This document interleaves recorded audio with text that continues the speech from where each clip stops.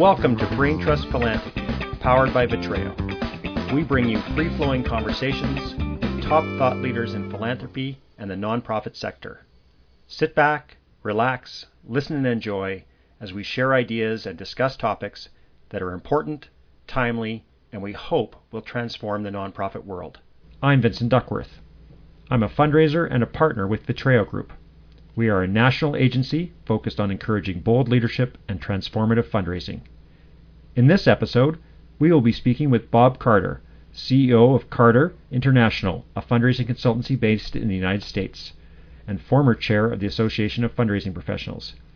We will also be joined by Jocelyn Daw from J.S. Daw & Associates in Calgary and by Sharon Batch, a fundraising leader from Edmonton. Today's topic is fundraising in the era of Trump. And as you can imagine, this topic gave us more than enough to talk about.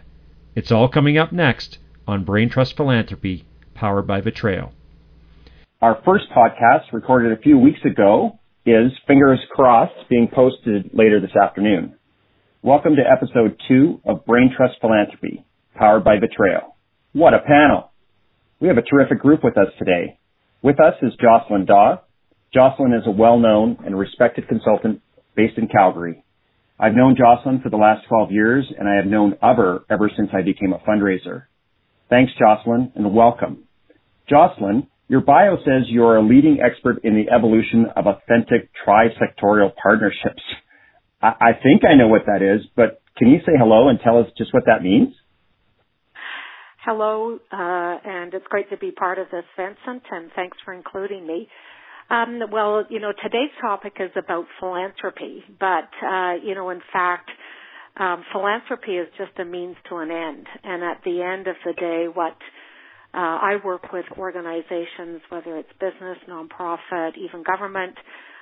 It's all about achieving mission and addressing social issues. And philanthropy, while is important, it's only really one tool in which to do that. And I think one of the growing tools as we look at the fact that both our challenges are actually bigger than what they were 10 years ago, the fact that there isn't an organization, a government, a business that has enough to address these problems that we all face. We live in a closed-loop world alone. We have to start thinking differently about how we're going to achieve mission. And one of the key ways of doing that is working across sectors, across boundaries to really come together around collective visions of addressing a problem at scale, as well as achieving individual goals and issues, with really the idea of trying to work differently rather than in the traditional business as usual approach. So a lot of the work that I'm involved in now is around helping organization achieve mission, but by using the power of partnerships as well as the power of looking at business, and business being a means of which you can address a social issue as well as generate a profit. Thanks, Jocelyn. Welcome. Also joining us is Sharon Batch. Sharon lives in Edmonton, and I've known her my entire fundraising life. She's a caring and thoughtful friend. She's also a leader in fundraising and perhaps best known as the developer of At-Ease fundraising software. What most people likely do not know about Sharon is that she is a passionate and actually quite well known in certain circles gardener. Thanks for joining us today, Sharon. What is it about gardening that you love so much? Well, I think I like the peacefulness of it, and the fact that you can create your own environment. And when we travel, I love to go and see gardens or to enjoy the foliage. We're just in the Amazon, and it looked like somebody had planted it. It was just so beautiful. But you can bring forward some really beautiful things. It's very peaceful. It's the work that you put in that brings forward the results that you see. And the nice thing about it is it's there for so many months, and then you get a totally different look, and you can have birds, and you can have just a lovely place to sit and enjoy yourself and your family. And I find it incredibly relaxing. That's awesome. Well, I love gardening too. Did you ever know Lois Hole? I certainly did. I chaired a gardening conference way back, I think it was in about 1993.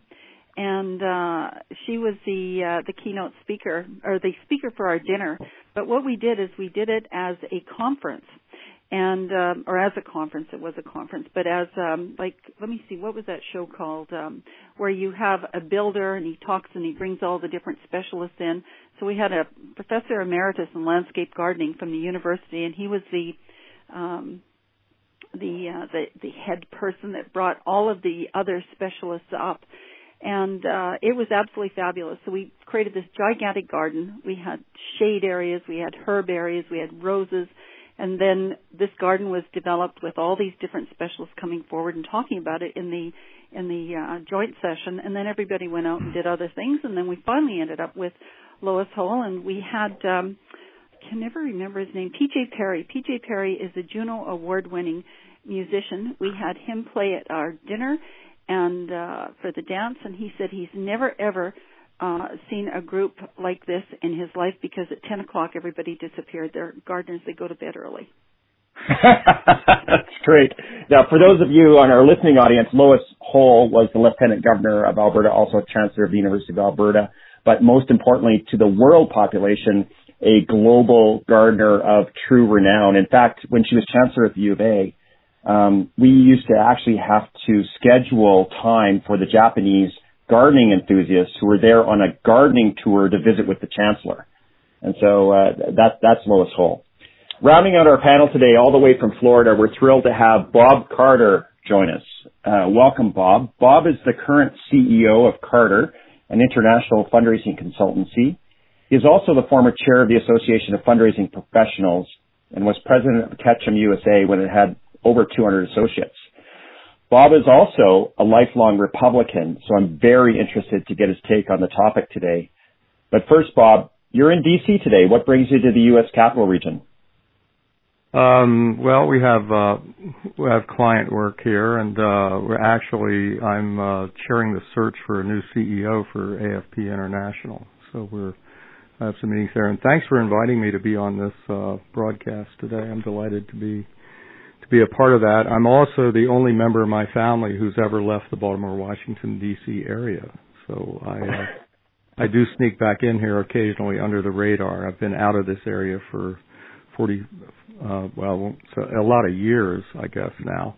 And but I like to get back here for a lot of different reasons. I'm the immediate past chairman of the board of the National Aquarium here also. So I have a committee meeting also with that group up this way. So that's a fantastic aquarium, Bob. Yeah, thank you. Truly one of the world treasures. They do a great job over there. It was an honor to be a part of that, and they still raise money from me. Perfect. You know how that goes. So. I do know how that goes. Yeah. Well, thank you all for joining us on this, our second podcast. It's been, if my math is right, 77 days since Donald Trump became President Trump. This administration has been developing policy at a feverish pace, and not a few of these have had both intended and unintended consequences for philanthropy and the nonprofit sector. Our theme today is philanthropy in the era of Trump, and I want to open this up to our panel, and I want to begin with our lone American on the panel, Bob. You know, what are your thoughts? What's your read on the landscape? Well, I like to excuse me, having I try to put all these things in perspective, and if I take a look at things in the long term, and there was a great video that was produced by a college professor a number of years ago, and I saw it on a lot of international flights. My business is international, so I get to look at videos or do a lot of work on airplanes, and it was called "We Survive Our Presidents," and it was really good. It was really good to watch that, because it went through all the presidencies, and it gave like 3 minutes on all of them. And you got a real taste of how good and how bad it's been. And, the good news is nothing is forever in terms of presidencies. And I came into the fundraising business under Richard Nixon. And I am not a crook. I'm not a crook. In 1968. And I was, minding my own business, teaching British and American literature, and the head of the school asked me if I would start their development office because I could write letters, and I was pretty well known by the alumni at that school, having been an athlete and so on. So I did that. And I've watched impact of things, including tax law, including attitudes of the White House and Congress change and the Senate change and all that sort of thing in the U.S. perspective. And I've also done business all around the world, and I know how people react to what the U.S. does in terms of the benchmark of the federal tax deduction and so on. So, I'm putting it all in perspective. There are two sides to this story. In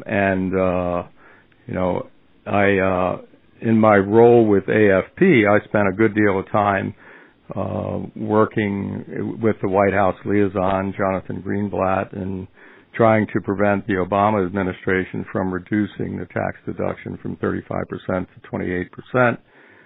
Which they never happened, principally because of the coalition lobbying effort. And here we are again with an initiative to reduce create a cap on all deductions, federal deductions of $200,000 on the part of the Trump administration. So we've been battling this. I've been battling this for the last 12 years directly in the White House and on Capitol Hill. So every administration, the last two administrations coming in, have been actually attacking the federal tax deduction as a means to do balancing the budget. So I look at this maybe from a different view, and my politics don't enter into this. I'm a fundraiser, and that's what I look at, and the impact that this has on philanthropy. I also was part of a team from the London School of Economics that did a European tour 8 years ago after the Obama administration. And my role was to talk about the impact of Obama's policies having to do with the redistribution of wealth in America and wealth growth in America. And that was a whole different perspective on what it might do to wealth growth in America, creation of wealth in America. Because the philanthropic climate in America, as we've known for the last 75 years, has been based on the growth of wealth. So when you have a more socialistic environment being created, will that impact philanthropy? The answer is yes. So when you have a capitalist in the White House and who likes the concept of wealth creation and more laissez-faire in the corporate area and encourages wealth creation, is that good for philanthropy? Well, some people will say yes, it is. So you have these different views coming into the White House, but then you have some of the policies that they put into play that seem to be contradicting that in some ways. You have charities that are benefiting from the fact that there may be budget cuts on the federal side, and the benefit is if you look at things like Planned Parenthood. Planned Parenthood has never raised as much money in its history as it's just raised.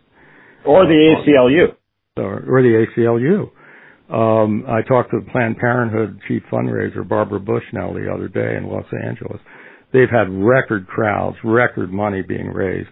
Barbara Dravecki in southern Florida I went to their dinner the other night, never raised as much money in the history of Planned Parenthood as they've raised now. And their concept is we're going independent.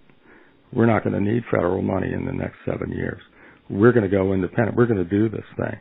That's an interesting evolutionary thing in the history of some of these ideas that are saying, you know what, maybe we ought to be independent of federal support and not worry about the whims of whoever happens to be sitting in government. That's another effect or impact of what might be going on in the White House.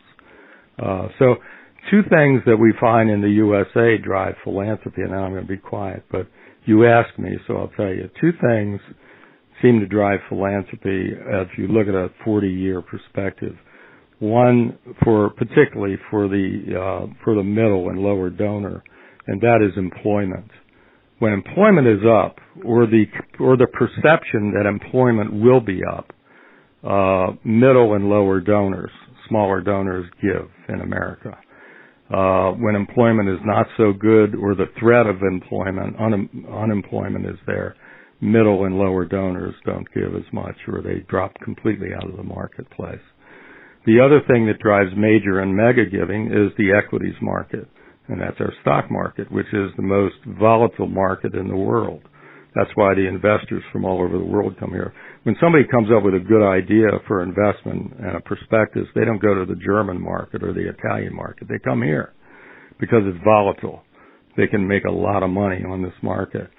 But when that market is driving and going like it has been, and we have a bull market here, and smart people think it's going to go for at least another 2 years to the midterm elections, fundraising and capital and endowment fundraising is very strong and robust. And the Trump administration, the Trump election, and the optimism that he brought in, whether it's founded or not, the optimism that he brought in is driving a very robust fundraising market right now. So in terms of the day-to-day work that we do in philanthropy, politics aside, it's actually pretty good for fundraising right now. It's an interesting approach. You know, the look at that, when you read the articles, you go, oh my gosh, things like Planned Parenthood and ACLU, they're under pressure, they're under attack. Yeah.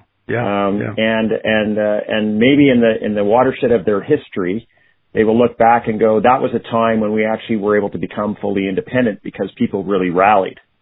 Yeah, and right, you know, the rightness or wrongness of that is another issue. That's in a box over here. The fact of the matter is that they're raising more money than ever, and there are a number of causes that are you know, people who love those causes. The advocates are rallying to causes now because they feel threatened, and that's, you know, you can look at it in either way. Now, you know, ultimately, in my history here, looking at a 40-plus year history in philanthropy, is, as well as aligning it with politics, is this pendulum is going to, the next president, no matter how soon they come in, is going to find the middle again. Because I think what we've had is we had what was perceived to be a more socialist president under the Obama two-term administration, and now we've gone to the populists in the other direction, and the next presidency will probably be more like a Clinton, who found the middle during the presidency, and that's usually historically the way these patterns go in the U.S.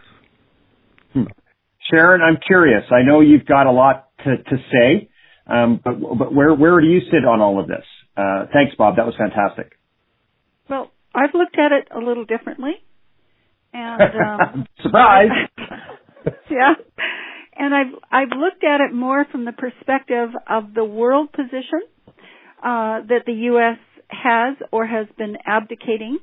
And it has to do with the concept of philanthropy, where it is using the Oxford Dictionary, the desire to promote the welfare of others, expressed especially by the generous donation of money to good causes. And when you take a look at some of the budget cuts that are being proposed by the Trump administration, and you see where those budget cuts are coming, what we're seeing are countries that are struggling with famine. We're seeing issues related to health, such as AIDS in Africa. We're seeing diplomacy activities that are occurring in Eastern Bloc countries.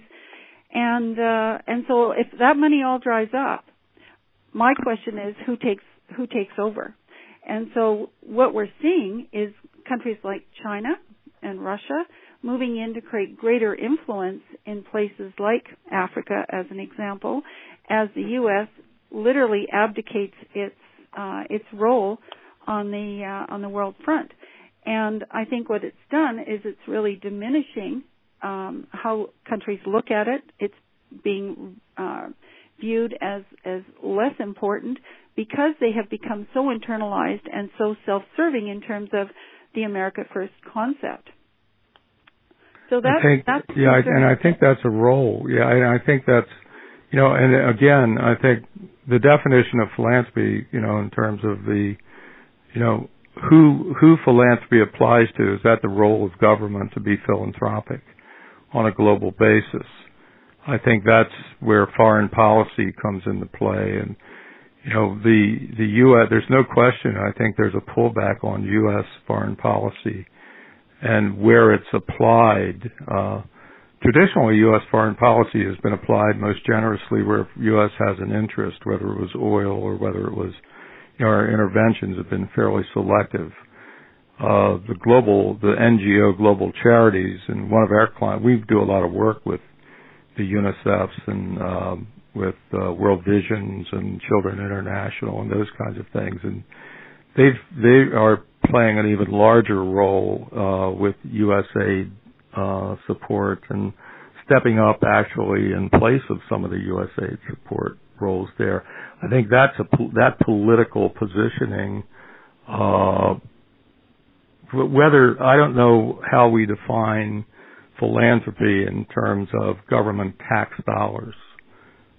That's a political. Government tax dollars are usually seen as a tool in the positioning of the U.S. Political interest rather than philanthropy by a lot of people here. So that's where I think it gets a little mushy in there for a lot of people. They refer to that though as soft power. Soft diplomacy, yeah. Soft diplomacy, right? And I think that is very, very important because if there is no soft diplomacy from, say, the U.S. or Canada or whoever's going to step into that, what we're going to find is there's going to be other countries, and pretty soon they're going to hold a real grip on a lot of things that are happening. There was a very good article here, and it's written by, this is the Globe and Mail, it was written by Robert Rotberg, and the very final statement that he made in his article says, millions of people, numbers that boggle comprehension, could die because wealthy governments with food-secure populations seem too ready to focus mostly on themselves and neglect the needs of the world's less privileged. Now that could be internally as well as externally.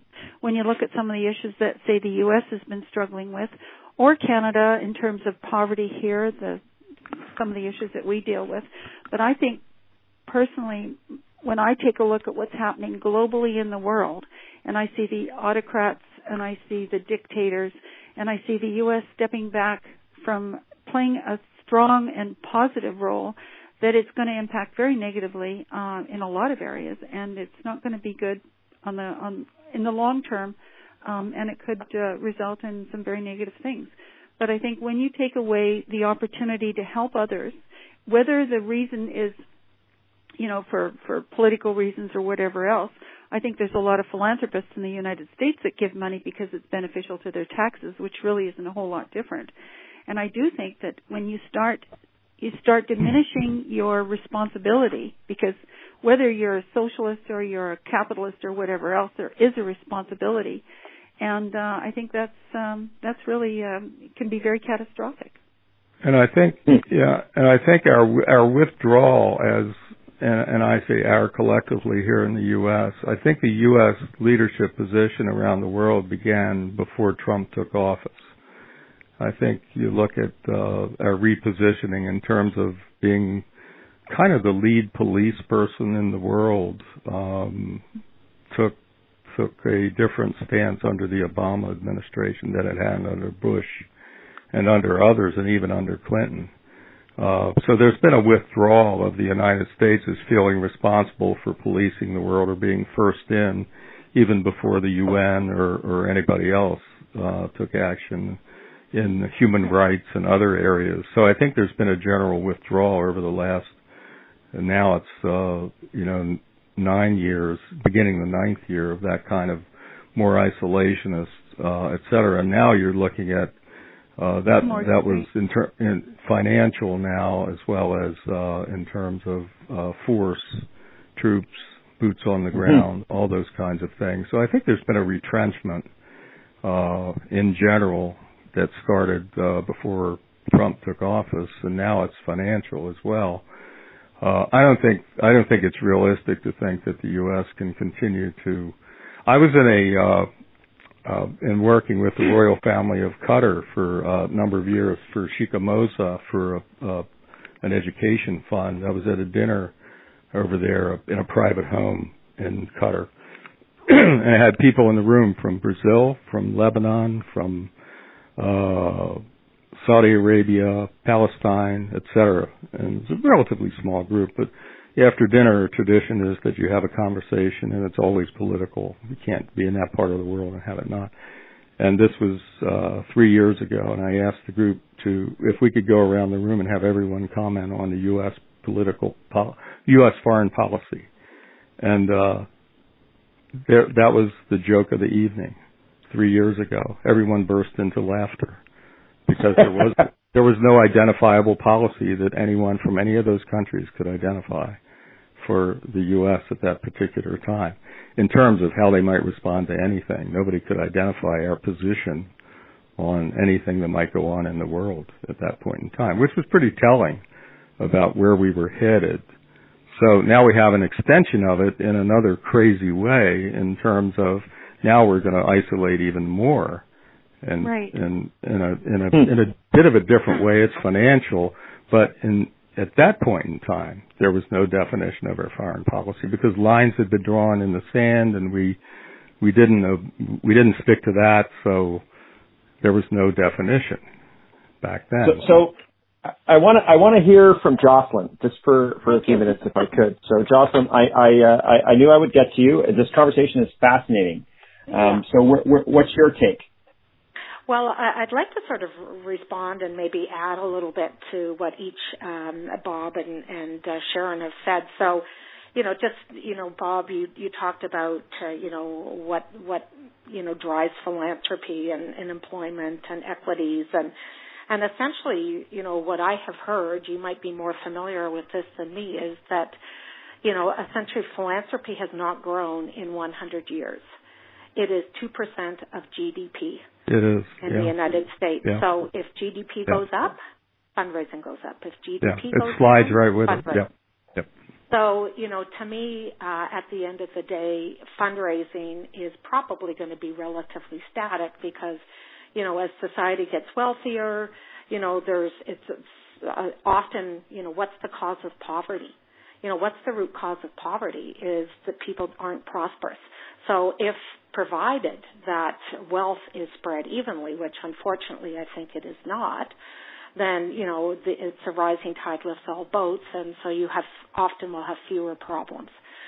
So, I really look at this and look at this idea that, yes, there might be more philanthropy right now because GDP seems to be growing in the short term, but really what's happening is only a shifting of deck chairs.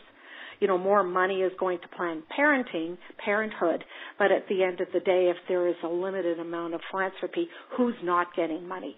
What about those arts organizations? What about some of the difficult to support organizations around violence against women, which in the end is such an important part of making a healthy society? Because, as I said at the beginning, to me, philanthropy is only a means to an end. The end game is a prosperous, inclusive, healthy, happy world that, enables everyone to be part of it in a way that, allows them to live the life that there is enough in the world. There is enough for everybody. It's just that we are not sharing it and we are not looking at it in a way that looks at it from a bigger picture point of view. And I agree with you in terms of what you were saying about Trump as really maybe just an addition to the fact that America was pulling back. Well, I think Trump is more than a reflection of America just pulling back in isolation. It's really relating directly to the fact that we've got this 1%, that is benefiting more than anybody else in the world, and that, so that these people who sort of felt, well, we'll bring back Trump because, he's going to have coal come back and there'll be more jobs. Well, that stuff is gone. And I remember hearing Steve Jobs having a discussion with Obama, and Obama saying to him, how do we bring those high-tech jobs back to America? And he looked at him and he said, those jobs aren't coming back. They're never coming back. They're gone. They are never coming back. So, I think, and, so I look at this and I think philanthropy is not even necessarily the answer here. We need a real rethink on the way in which the world works. and raising more money for Planned Parenthood, which I think is awesome, is only, affecting one part of a bigger issue.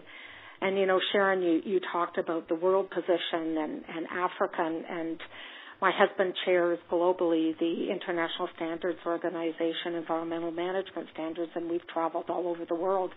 And going to Africa, I see, who's there actually raising the level of poverty in Africa. It's the Chinese, and it is not through philanthropy. It is by economic growth and inclusive growth that allows local people to get a job.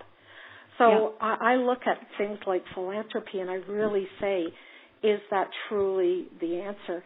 And, is this whole, Trump and everything else actually just pushing us to start to say, we have to do this all differently?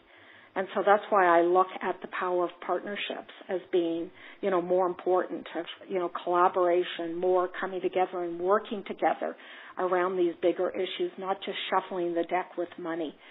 And even mergers of nonprofits and organizations saying we've got to be bigger than ourselves, we've got to be bigger than just those big funders. We have to truly, as a society, look at how we operate differently. I agree, Jocelyn. I think I talk about the three ways to solve big problems all the time, and we're kind of focused on philanthropy as a topic here today. But the catalytic part of solution is often philanthropy because it takes chances, and I use that as the beginning because it'll try for a solution where government and business doesn't often. It'll take a risk. Then we need government. We need a receptive government for two things. I think number one, to create a civil society in which you can bring solution, and secondly, at times for scaling a solution because governments have money. They have more money than philanthropy has. Philanthropy doesn't have enough money to solve problems in the long term. And then there's business, and you mentioned China, and job creation is brought about by business. And that's where, some of the catalytic part of that, in my experience, is microfinance and other solutions. But if you create an economy around a solution, you've got a sustainable solution. And philanthropy plays a minor role in getting that started. But those three parts I talk about all the time as being the solution to big problems on a global basis. And it's not competitive, it is purely collaboration that gets those things solved. When you look at Africa, when you look at Indonesia, when you look at the Latin American I just got back from Honduras and looking at the area development programs of World Vision, and that's how they solve regional problems in those parts of the world. They're complicated. They're not simple solutions through philanthropy. And I'm really happy to hear you say that, and I'm equally happy to hear that you're actually on the selection committee for the next CEO of AFP. And last June, I thought there was a very dynamic and exciting letter. I think it was written by Jason Lee, who's the interim CEO, talking about how AFP has to be about more than philanthropy. Yep. And so I really hope that the new CEO that you choose looks at some of these other ways that, philanthropy is, as you say, such a small part and cannot solve the problems. And so if we're really looking at that, we have problems bigger today than what we had 10 years ago with food insecurity, even in the United States, here in Canada with, inclusivity. I was at a conference with Vince where they were talking about how do we engage First Nations and do it in a way that isn't just about philanthropy. We've poured money into those First Nations communities, and it hasn't changed a thing. So money actually can be a problem, not a solution. It's about thinking differently. Some of those First Nations, though, are also very wealthy themselves, and they haven't done as much as they could. So I think that one of the points that I was making earlier about government funding, there was a big article in the Boston Globe about all of the defunding that's going to be going on. And when you mentioned prosperity by creating jobs, one of the groups is the U.S. African Development Foundation. And their goal is creating pathways to prosperity for underserved communities in Africa. And again, the dollars that are coming in there are coming at a point where they are trying to establish something more positive. And your comment as well, Jocelyn, about amalgamating some of the charities coming together, I see that as an option as well in the States, where more needs to be done, and you've got people or organizations with a common mission, and what they're doing is they're diffusing the opportunity to get more funding because they've got competing organizations. Yeah. It's so difficult, that collaboration. I just speak from my history with it, and I've tried to force some collaboration with various parts of the U.S. segmented charities. And, it's interesting because it works. I've gotten it very often with senior staff to the right levels, and then it breaks down at the board levels because the identity of board members associated with these charities is so strong that they push back on the collaboratives. I mean, it's just remarkable that the ultimate top leaders often are the ones who are the difficulty in the joining together. There's just so more self-serving than really being philanthropic. Yeah. Mm-hmm. Well, and I would say that like philanthropy, 30 years ago, 40 years ago, certainly in Canada, which people were kind of like starting to experiment with, partnerships are hard work. And, as we worked and we trained people around how do you do philanthropy, how do you create a culture of philanthropy in an organization, we need to do the same thing around partnerships, around collaboration, and we need more training. We need more emphasis on creating a culture of partnerships.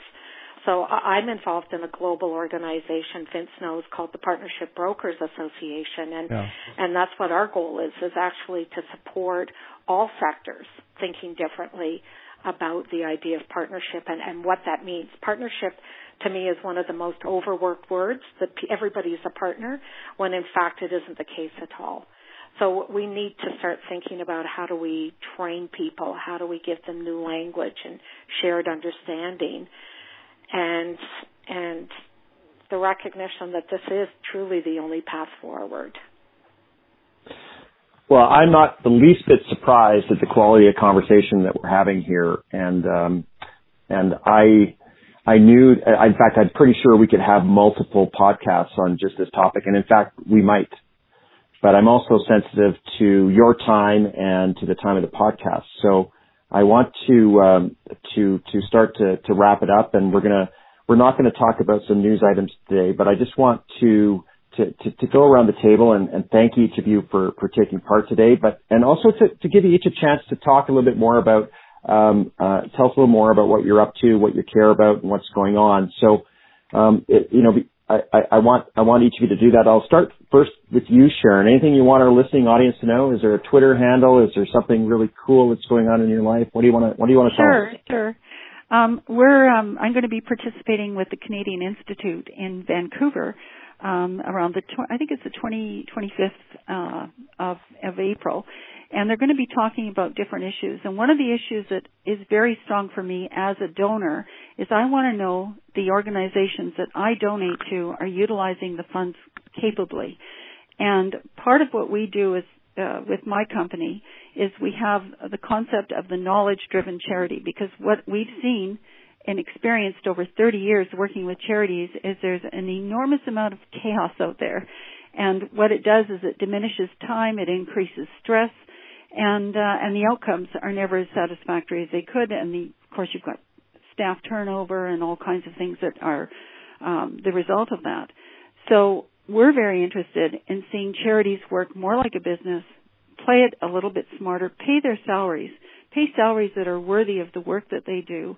And as part of that, our software at Ease collaborates with all that concept so that time is utilized more successfully. But that is a big concern of mine, and one of the things that I noted through the research I was doing was that foundations are starting to realize that more funding for leadership training and operational costs is important, And I don't think that somebody can be a leader of an organization simply because they've come up through the ranks. They actually have to have some skills to do it with some expectations on behalf of the charity itself. And eCharity News has a new article out that Hillborn eCharity News, and I called it "Where's Waldo?" and it has to do with finding information. They had to change the title, but I'm very, very keen on helping the groups that we work with work more successfully because it helps the outcomes of the people that they themselves help. Thanks. Sharon Batch in Edmonton. Thank you. Jocelyn, what's going on? I think the most important thing in your life right now is the new grandbaby coming. But what else? Or that? Yes. Well, and Sharon, I really love what you were saying about capacity building and helping leaders in the nonprofit sector, build their skills and knowledge. And, and you chatted earlier about, the importance of mergers and coming together. And so, the work that I'm involved in is, and I also really like what you said, Bob, about, philanthropy being sort of that risk money, that money that can kind of often help organizations start to think a little differently. But what I'm really focusing my efforts on is how do we move from philanthropy to actually looking at how we solve problems and social problems and doing it at scale. And while philanthropy, as you said, Bob, is often a good first start to provide some risk money, it is absolutely not going to be enough, and we need to start thinking differently. And so the work that I do is really around that idea of how do you help organizations understand how to partner, and not these kind of forced marriages where, people are told you've got a partner, where you actually really sit down and you try to come together in a way that's around a shared vision. Each organization might have different goals, but you're really working together to try at scale to solve a bigger problem.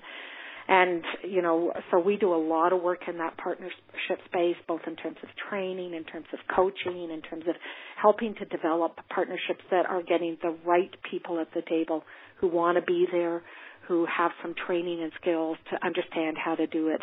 And IBM just recently came out with a paper which looked at, what are the skills that we need in the future. And the number one skill that they're looking for and is required is boundary spanning.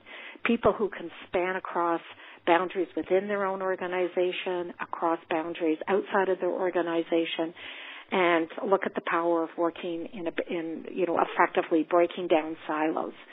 So that's a big part. I'm also involved in the global shared value work, which looks at the power of business and using business models to address social and environmental issues at scale.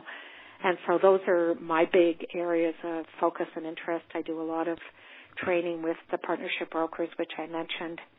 My Twitter handle is at Jocelyn Daw, and our website is jsdaw.com. So, we work with all sectors to help them think differently about solving problems. Thanks. Jocelyn Daw in Calgary. Bob, what about you? What do you want to tell us? What do we need to know? Let's see. My son's lacrosse team's playing for a regional championship tomorrow night. All right. I love that. I'm just thrilled to be a part of this. I'm really delighted to have this conversation with these wonderful Canadian professionals. Our business is driven by our intense desire to make this world a better place, and working out in the world as we do, and we're working in 9 different countries now currently, and seeing the differences that the different approaches to philanthropy is just wonderful, because there are these core values that we see everywhere where people want to make the world a better place, and the commonality of that is just rewarding. The hearts of people are just wonderful to work with. My particular area is I'm spending a lot of time these days dealing with new CEOs and board chairs, a special relationship that they can have to make the culture of philanthropy better and their specific roles in it, particularly new CEOs coming into their roles without a background in philanthropy, and getting them to understand how they can make or break the organization. And in fact, I put it in terms of making or breaking their careers, and then it gets personal. We go from there. our organization is kind of a high impact group. We have a minimum requirement of 15 years of consulting before you join our group. And we don't do any training or anything. This is my retirement company. I started it 7 years ago after being the CEO of Ketchum and working all over the world for a long time. And we have a lot of fun doing what we do. The humanitarian work that we do with the UN agencies and some of those special groups is particularly rewarding these days, and that's where we see the possibilities of changing the world through Latin America and Middle East and other parts of the world. So this is a great sector to work in, and all 3 of us, 4 of us, or 5 of us involved here are among the fortunates who do that. So thanks for inviting me. Well, thank you, Bob. I'm just curious, one of your comments was about these CEOs coming into philanthropy without a background in philanthropy. Is that a trend, or has that always been the case, or what's the deal there? I think it's always been the case. I mean, there are a lot of CEOs get hired for we don't know why reasons sometimes, and but more programmatically, there are a lot of nonprofits who bring people up through the program ranks, and they have the confidence to manage the program thrust of the agency and meet mission and that sort of thing. But philanthropy has been maybe they played a more minor role in philanthropy, but now they're responsible for the whole enterprise, and letting them know that now they're the person that the major or mega donors want to look into the eye and know that they're going to spend the money and meet out the whole vision, and let them understand that they're now responsible for philanthropy ultimately. And they've maybe never had that role before. Great, thanks for that clarity. Yep. When we thought about the topic for today's show, it came up. It seemed appropriate. It was something good to hang on. But I also suspected that it wasn't all going to be he's crazy and the world's ending. And I was so happy that we got there's a little bit of that, but there's also the counterpoint to that. So it was really great to hear both sides of that today, and really be thoughtful about the role of philanthropy.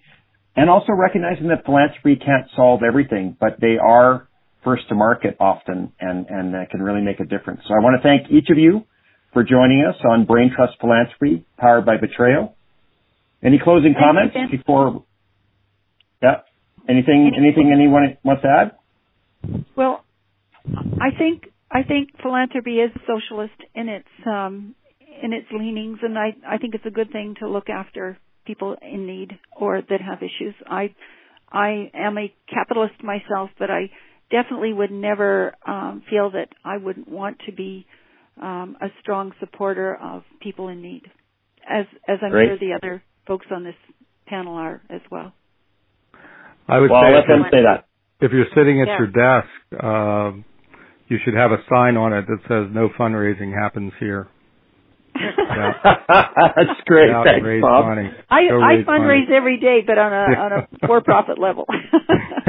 Jocelyn, did you have any closing comments? Any witty repartee?